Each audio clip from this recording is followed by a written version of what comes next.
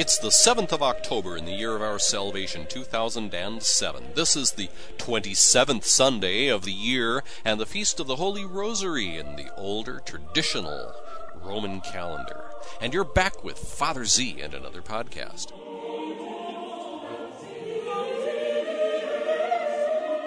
Today we welcome as our guest St. Pope Gregory I, Gregory the Great.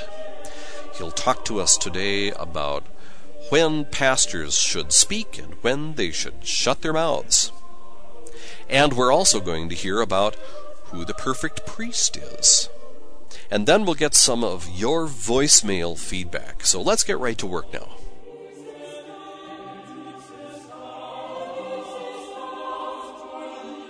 We welcome as our guest today St. Pope Gregory the Great, who died in 604.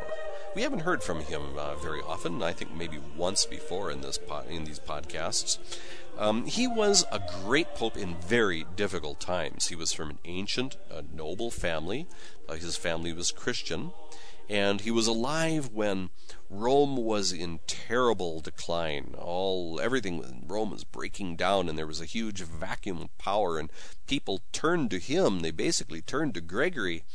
And like so many great men who were pulled into service because of the needs of the time, Gregory struggled with the tension between the way he wanted to live and the way he had to serve.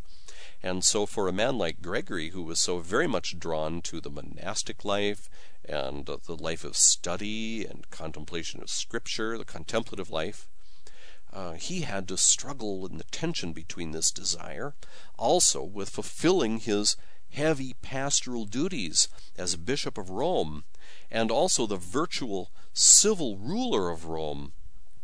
Gregory had to do things like appoint governors of provinces and help organize material supplies for wars and choose ambassadors and receive diplomatic missions and make sure that the city ran well and people had enough to eat and things were going all right. So he had terrible burdens on his shoulders, both secular and also spiritual.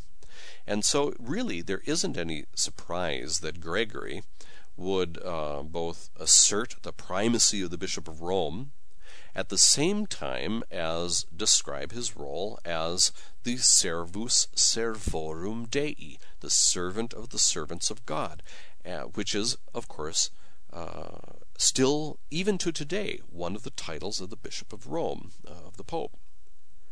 Now, the piece we're going to hear today, taken from the second reading in the Office of Readings for this Sunday, the 27th Sunday of Ordinary Time, is from the Liber Regulae Pastoralis, also called the Cura Pastoralis, or the Rule of Pastoral Care, the Pastoral Rule.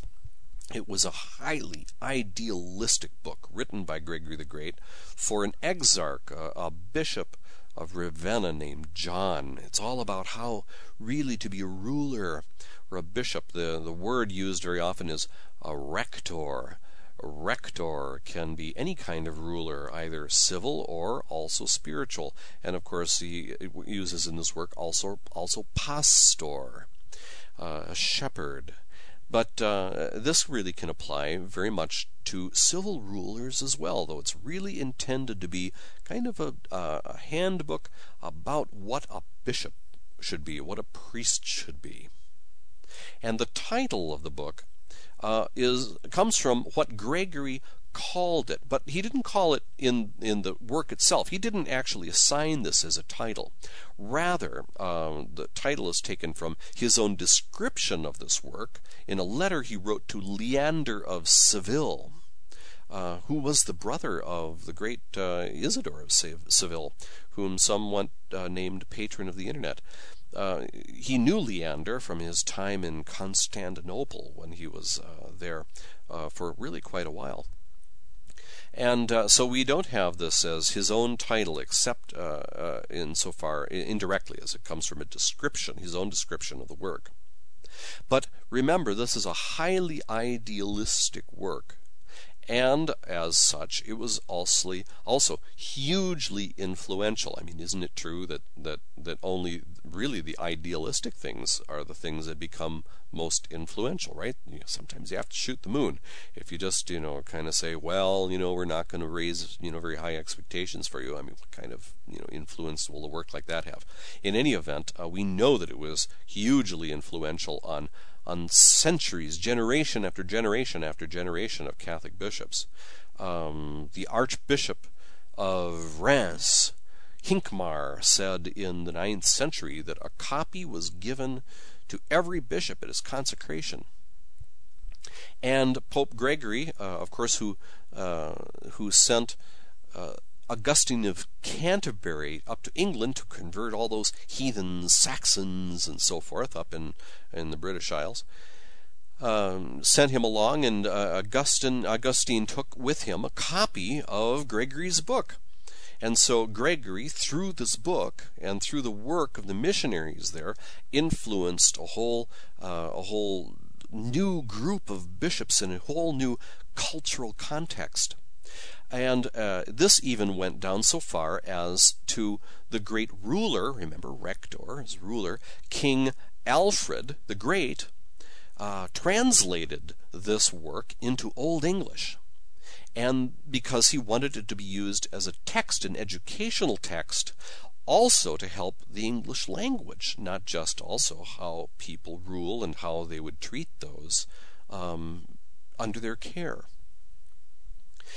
Now, Gregory had obviously been thinking about this for a long time. He had already been contemplating the work when he was still in Constantinople, and while he was working on his great book, his great work on Job, the Magna Moralia. He even mentions it that he hopes to bring this thing to conclusion for so forth.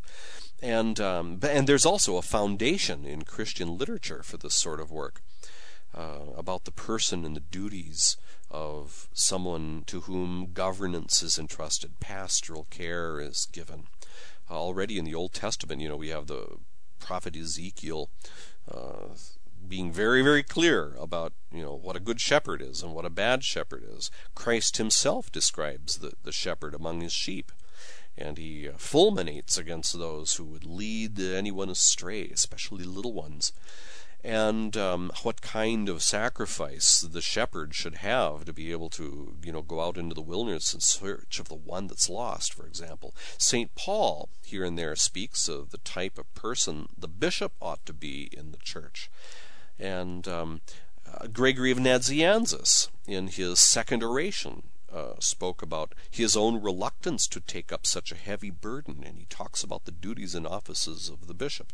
As a matter of fact, I think we can pick up from this work by Gregory the Great how truly terrifying it was for him to be Bishop of Rome. I mean, if he sets this up as an ideal, he must have himself been very, very humbled by his position. Gregory the Great, as a matter of fact, mentions Nazianzus' work, and of course there's a bit of a resonance there because Gregory of Nazianzus, bore his burdens as bishop with great, great difficulty. John Chrysostom is another one in the East who talks about the priesthood and the duties of the priest in his work, which we call in Latin De Sacerdotio. It's probably Gregory the Great probably didn't use John Chrysostom's work in any way in the preparation of this thing, but that just goes to show that there is already a body of literature out there. This is already a topos by the time Gregory the Great comes along in the late 6th and early 7th century. So now this work is primarily about the pastor, the ruler, the rector, but it's really about the office of a bishop. It's about the one to whom governance is entrusted. And at this point in the excerpt we're going to hear, Gregory has explained that the work of the bishops is not for people who are incompetent, and it's not for hypocrites, because the men who are chosen need to be able to study and grasp hard things, and they also need to be consistent in their lives, and they need to match their lives to what they then go on to teach after study. And they have to be in good health, because it's really hard on the body, and they shouldn't be ambitious, and they shouldn't shy away from responsibility. And in the second part, he moves on to say that the pastor needs to avoid exalting himself, putting on airs, in other words, and he should be pure in thought, and he should be a man of action. He should lead by example. In other words, he can't be timid. And then he gets into when he should speak and when he should keep his mouth shut. And that's where we pick up today's excerpt from the Office of Readings, which is from a fabulous work, the Liber Regulae Pastoralis of Pope Leo the Great. Let's listen to the great man's words.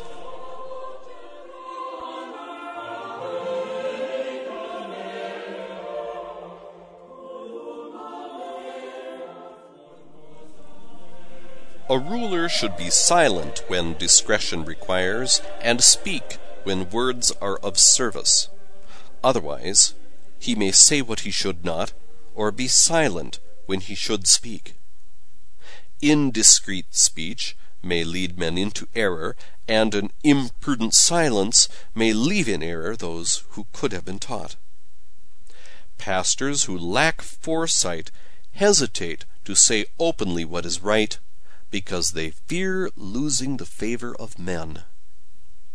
As the voice of truth tells us, such leaders are not zealous pastors who protect the flocks. Rather, they are like mercenaries who flee by taking refuge in silence when the wolf appears.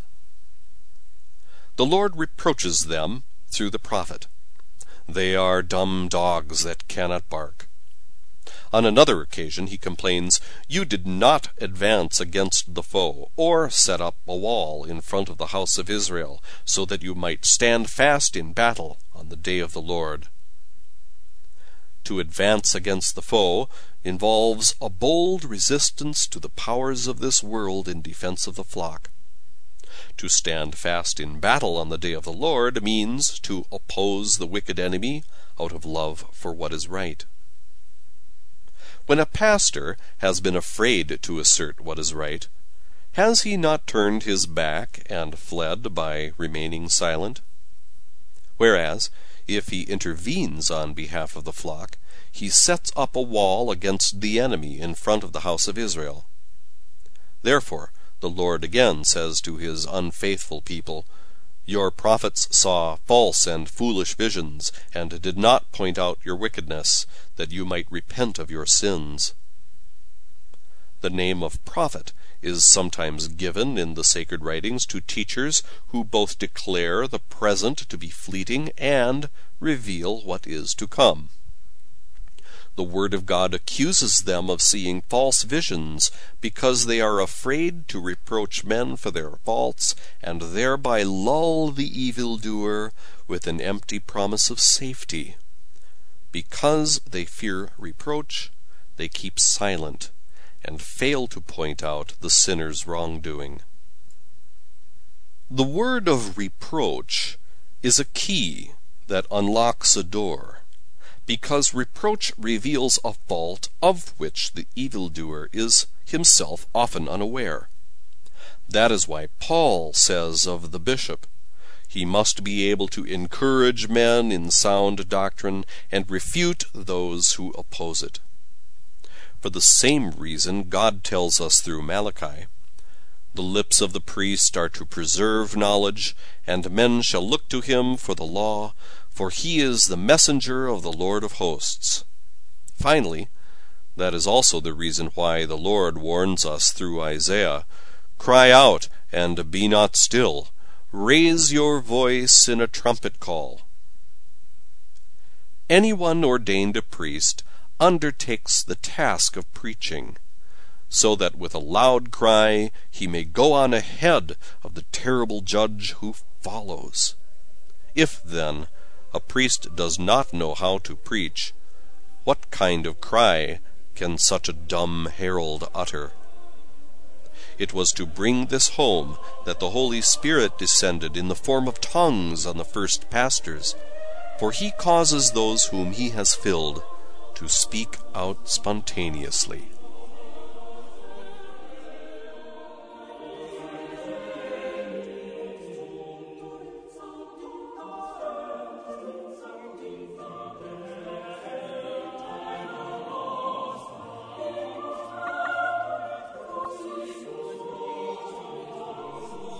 E regula pastorali sancti Gregorii Magni Pape. Sit rector discretus in silentio, utilis in verbo, ne aut tacenda proferat aut proferenda retigescat. Nam sicut incauta locutio in errorem pertrahit, ita indiscretum silentium hos qui erudiri poterant in errore de relinquit. Saepinamque rectores improvidi, humana mamitre gratiam formidantes, loqui libere recta permitescunt, et iuxta veritatis vocem, nequaquam iam gregis custodie pastorum studio, sed mercenariorum vice diserviunt, quia veniente lupo fugiunt, dum se sub silentio abscondunt. Hinc namque eos per prophetam Dominus increpat dicens, canes muti non valentes latrare. Hinc rursum queritur dicens, non ascendistis ex adverso, nec opposuistis murum pro domo Israel, ut staretis imprelio in die Domini. Ex adverso quipe ascendere est pro defensione gregis voce libera huius mundi potestatibus contraire, et in die Domini in prelio stare est pravis de certantibus ex justitiae amore resistere. Pastoriem recta timuisse dicere, quid est aliud quam tacendo terga prebuisse, qui nimirum si progrege se obicit murum pro domo Israel hostibus opponit. Hinc rursum deliquenti populo dicitur, profete tui viderunt tibi falsa et stulta, nec aperiebant iniquitatem tuam, ut te ad penitentiam provocarent. Profete quipe in sacro eloquio non numquam doctores vocantur, qui dum fugitiva esse presentia indicant, quae sunt ventura manifestant. Quos divinus sermo falsa videre redarguit, quia dum corripere culpas metuunt, in cassum delinquentibus promissa securitate blandiuntur, qui iniquitatem peccantium nequaquam aperiunt, quia ab increpationis voce conticescunt. Clavis quipe apertionis est sermo corruptionis, quia increpando culpam detegit, quam sepe nescit ipse etiam qui perpetravit. Hinc Paulus ait, ut potens sit exhortari in doctrina sana, et eos qui contradicunt arguere. Hinc per Malachiam dicitur, labia sacerdotis custodient scientiam, et legem requirent ex ore eius, quia angelus Domini exercitium est. Hinc per Isaiam Dominus admonet dicens, clama necesses, quasi tuba exalta vocem tuam. Preconis quipe officium suscepit quisquis ad sacerdotium accedit, ut ante adventum iudicis qui terribiliter seguitur, ipse scilicet clamando gradiatur. Sacerdos ergo, si predicationis est necius, quam clamoris vocem daturus est precon mutus. Hinc est enim quod super pastores primos in linguarum specie Spiritus Sanctus insedit, quia nimirum quos repleverit, de se protinus loquentes facit.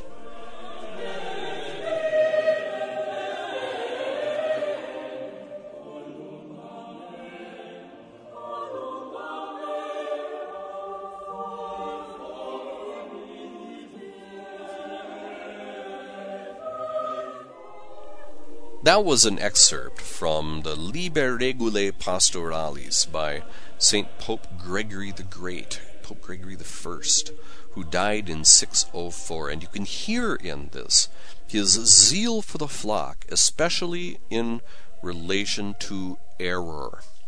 He doesn't want the flock to be in error, because being in error threatened their immortal souls.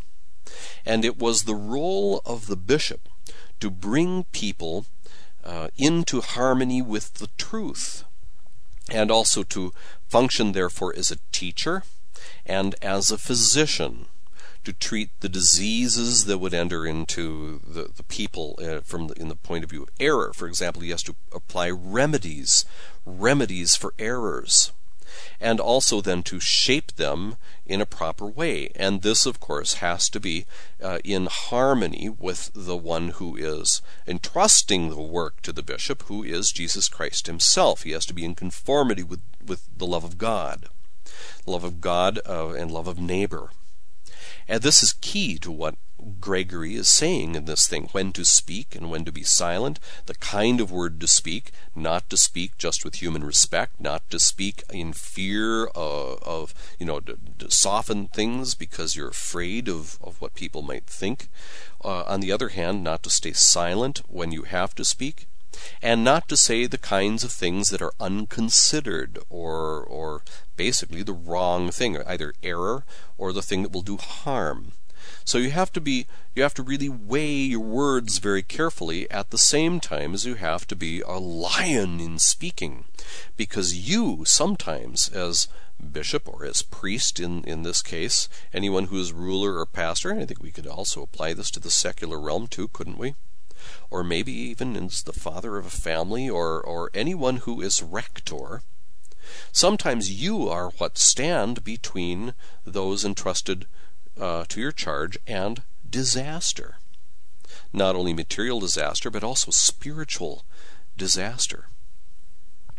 Now, Gregory, of course, teaches this out of love for those who would follow him in his flock, and those others who would have to be bishops and priests among the people of God. And he therefore sets up this great example, a tremendous example of almost an unattainable, idealistic picture of the pastor or ruler in the church who has to conform himself to a supernatural standard, of course always by the grace of God, but especially by willingness to make sacrifices. In a way, I'm reminded of that little bit, kind of a funny bit, about the perfect priest. Maybe you've heard it. The perfect priest, it comes from here, let's hear a little bit of it. I posted it in the blog some time ago, and I can dig it up here. Let me click a little bit for a while, and here it comes.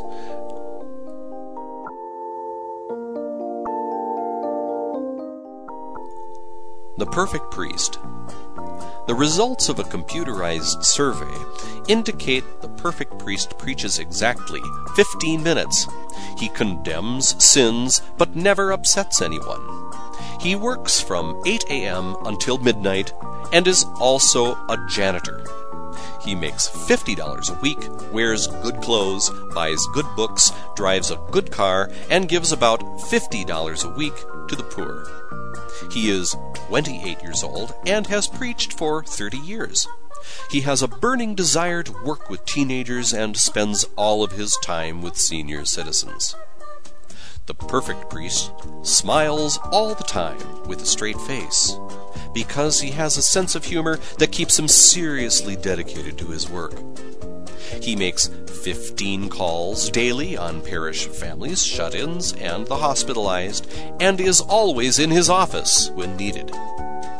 If your priest does not measure up, simply send this letter to 6 other churches that are tired of their priest too. Then bundle up your priest and send him to the church on the top of the list. In 1 week, you will receive 1,643 priests, and one of them will be perfect. Have faith in this procedure. One parish broke the chain and got its old priest back in less than 3 weeks.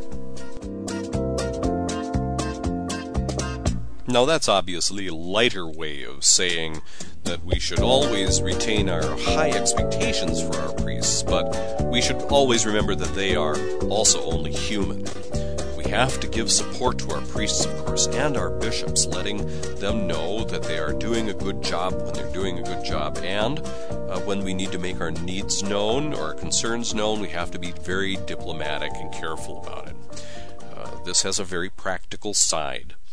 Say, for example, you want something done or want something changed in your parish, whether it's a new program or getting rid of a liturgical abuse, or it might be something like getting even a celebration of the older form of Mass. Well, if you go up to your priest or your bishop and immediately start nagging or whining at him or otherwise getting in his face, just scratching his eyeball while you make a petition, I can pretty much assure you that he won't be likely to give your no doubt perfect ideas the kindest of hearings. So be a little careful and be smart when approaching priests and bishops. Remember that they also are under terrible attacks from the enemy of the soul. The enemy of the soul, the devil, hates bishops and hates priests more than anyone else in the church. His malice for them outstrips the malice he has for virtually anybody else. As a group of people. It's because the priest and the bishop shape the people of God around themselves and around the altar. It's the priest who confects the Eucharist at Mass. He has Christ's power to forgive your sins. Think about those moments of need. Think about the moment of your death and the fact that the priest can forgive your sins. He can give you the apostolic benediction, which remits even all the temporal punishment due to sin in that moment of your death. Think about what the priest can do in those critical moments. So we have to support our priests positively. We have to support vocations to the priesthood. We also have to remember that these men are all very human. They are often under both temporal and spiritual attack. And we also have to be kind of smart when approaching them and making our petitions and our desires known to them. I don't want something complicated, baby. I just want something simple like the truth.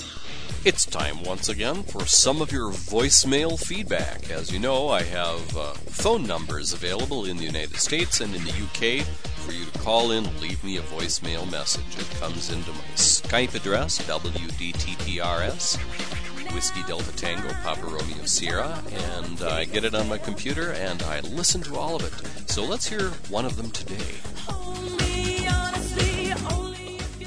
Hi, Father Belsdorf. This is Joe Garbarino, J.H. Garbo on your blog. A bunch of us who've been driving 40, 50, 80 miles to St. Augustine in South St. Paul to have the Tridentine Mass are having our first meeting on September 14th. So one of the interesting dynamics, as much as you've covered the motu proprio, is the dynamics of the churches that had it are now going to have large groups of people who are going to leave those churches and go off geographically, I guess like the apostles did in the early days, to try to spread the Mass out. I'm prayerful that it won't have an impact on the existing Tridentine Masses, that they won't see their numbers drop in a way to be discouraged. That probably won't happen. Thank you, Father. Thank you for keeping your podcast. You make buying an iPod worth the money. Keep your good work up. God bless you. Bye.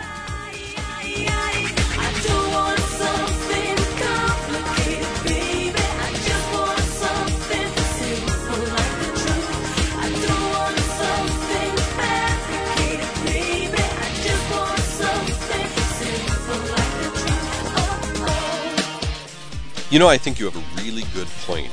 For a long time, people have had to drive very long distances a great economic sacrifice, the sacrifice of time. Think about the problems for young families with children having to get up at dark 100 in order to drive such a long distance and get everybody together, and all the difficulties involved in that, just because they had only one opportunity or one place at maybe an inconvenient time to be able to go to the older form of Mass. That spiritual stinginess caused a lot of people really to suffer terribly. And I think about the problems that could have been avoided all along if there had been a wider and generous application of the Church's legislation, as John Paul II asked for in his own motu proprio Ecclesia Dei ad Flicta. Think about it. If Ecclesia Dei had been implemented the way John Paul II asked for it, would we have gotten Summorum Pontificum from Pope Benedict? Probably not. We might not have seen this de-restriction. So in a way, those who thought to circumvent the older form of Mass wound up provoking the very de-restriction that we have now. They brought on themselves the thing that they wanted to avoid the most. But we can, walk it back a little farther. I think we probably wouldn't have gotten Ecclesia Dei from the pen of John Paul II, and probably there wouldn't have been that whole movement around Archbishop Lefebvre, had the Novus Ordo been implemented in the way that it was supposed to be, according to the book, without all the crazy experimentation and all that kind of stuff that started right after the council. But then again, think about it. We can take it back one more step. I don't think we probably would have even gotten the Novus Ordo in the form that it was, had those very few things that were mandated by the council in its document, its Constitution on Liturgy, Sacrosanctum Concilium, had those very few things been stuck to in the reform mandated by the Council Fathers. Instead, the group that was entrusted with that reform went way beyond what the Council actually asked for in Sacrosanctum Concilium. So, I think if we take each step backwards, we see that there was something, kind of went wrong, which led to another step, and led to another correction, and then another correction, and another course correction, winding up now in this de-restriction of the older form.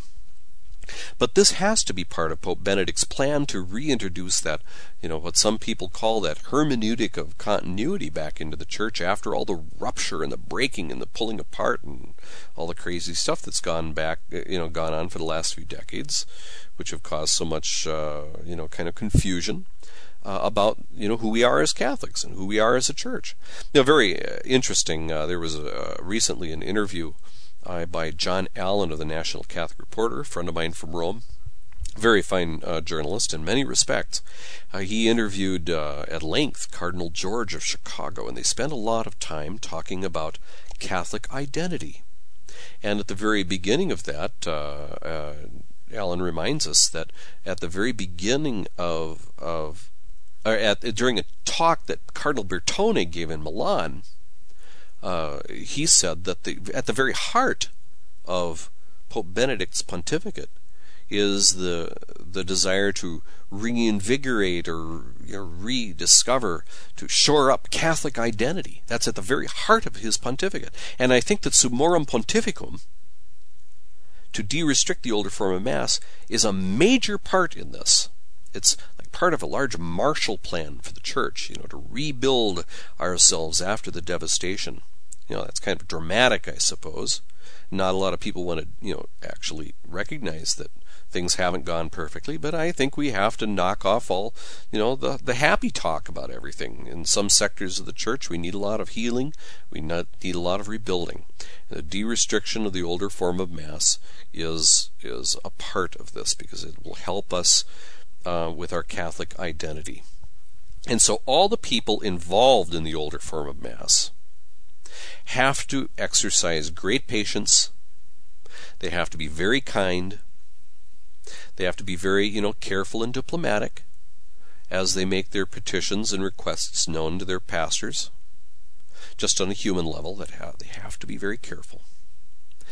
they've sacrificed for a long time, and maybe in their zeal and their enthusiasm, they're going to be tempted to go just a little too far on a human level in what they ask for. Too much and too brief a time with someone who might not understand, where they're coming from. So I think we have to be very careful, very kind, very, very patient. And also, we have to talk about the roadblocks that are set up, because we all know that there are a lot of people out there who are very afraid of the older form of Mass, and they are in positions of power, and they are going to make it difficult in some places to allow celebrations of the older form of Mass to take place. And they'll leave us, sometimes they're going to leave us scratching our heads. What are they so afraid of? Why are they doing this? Why can't we just have what the provisions of Summorum Pontificum say? Why are they placing all these roadblocks and obstacles and hoops to jump through? What are they so afraid of? Are they afraid that that people are actually going to go to this Mass and be spiritually fulfilled? Well, certainly not. I mean, they're pastors of souls. They want people to spiritually benefit. So what are they afraid of? Are they afraid that it's going to make the way that Mass is being celebrated in other places look bad? I don't know what they have to say. It makes no difference anyway. Whatever it is, I'm against it. No matter what it is or who commenced it, I'm against it. Your proposition may be good, but let's have one thing understood. Whatever it is, I'm against it. And even when you've changed it or condensed it, I'm against it. Well, maybe. Maybe that's it. Maybe they have bad childhood memories. I don't know. Maybe they're just, afraid that it's going to create more work. I don't know. There are a lot of human factors involved in this. And so we have to be very patient and very kind with everyone involved. And you can keep me informed about what's going on in your neck of the woods, just as that wonderful voicemail did. He's talking about people now going off and, back. They won't maybe have to drive so far to go to Mass if they can get something going in their own neck of the woods. It's a wonderful thing. I hope they will keep me informed. You can use the blog to do that, wdtprs.com. That's Whiskey Delta Tango, Papa Romeo Sierra.com. What does the prayer really say? You folks are incredible. My statistics are going through the roof, and I am so grateful for all of your help, also using the donation button and sending me feedback and sending me voicemail, sending me links and keeping me in the loop about everything going on. I very, very much appreciate all of your comments. I especially like the voicemail feedback. That's kind of fun. It's fun to listen to. I might not be able to respond to everybody, publicly, either on the blog or in these podcasts, but I do read everything and listen to everything. It's really helpful when you keep them nice and short, about one topic at a time. If you want me to integrate them into the podcast, that'd really help. But right now, I'm going to wrap this podcast up so it doesn't get too long, and I thank you so much. Kindly say a prayer for me, as I will for you. This is Father Z, signing off until next time.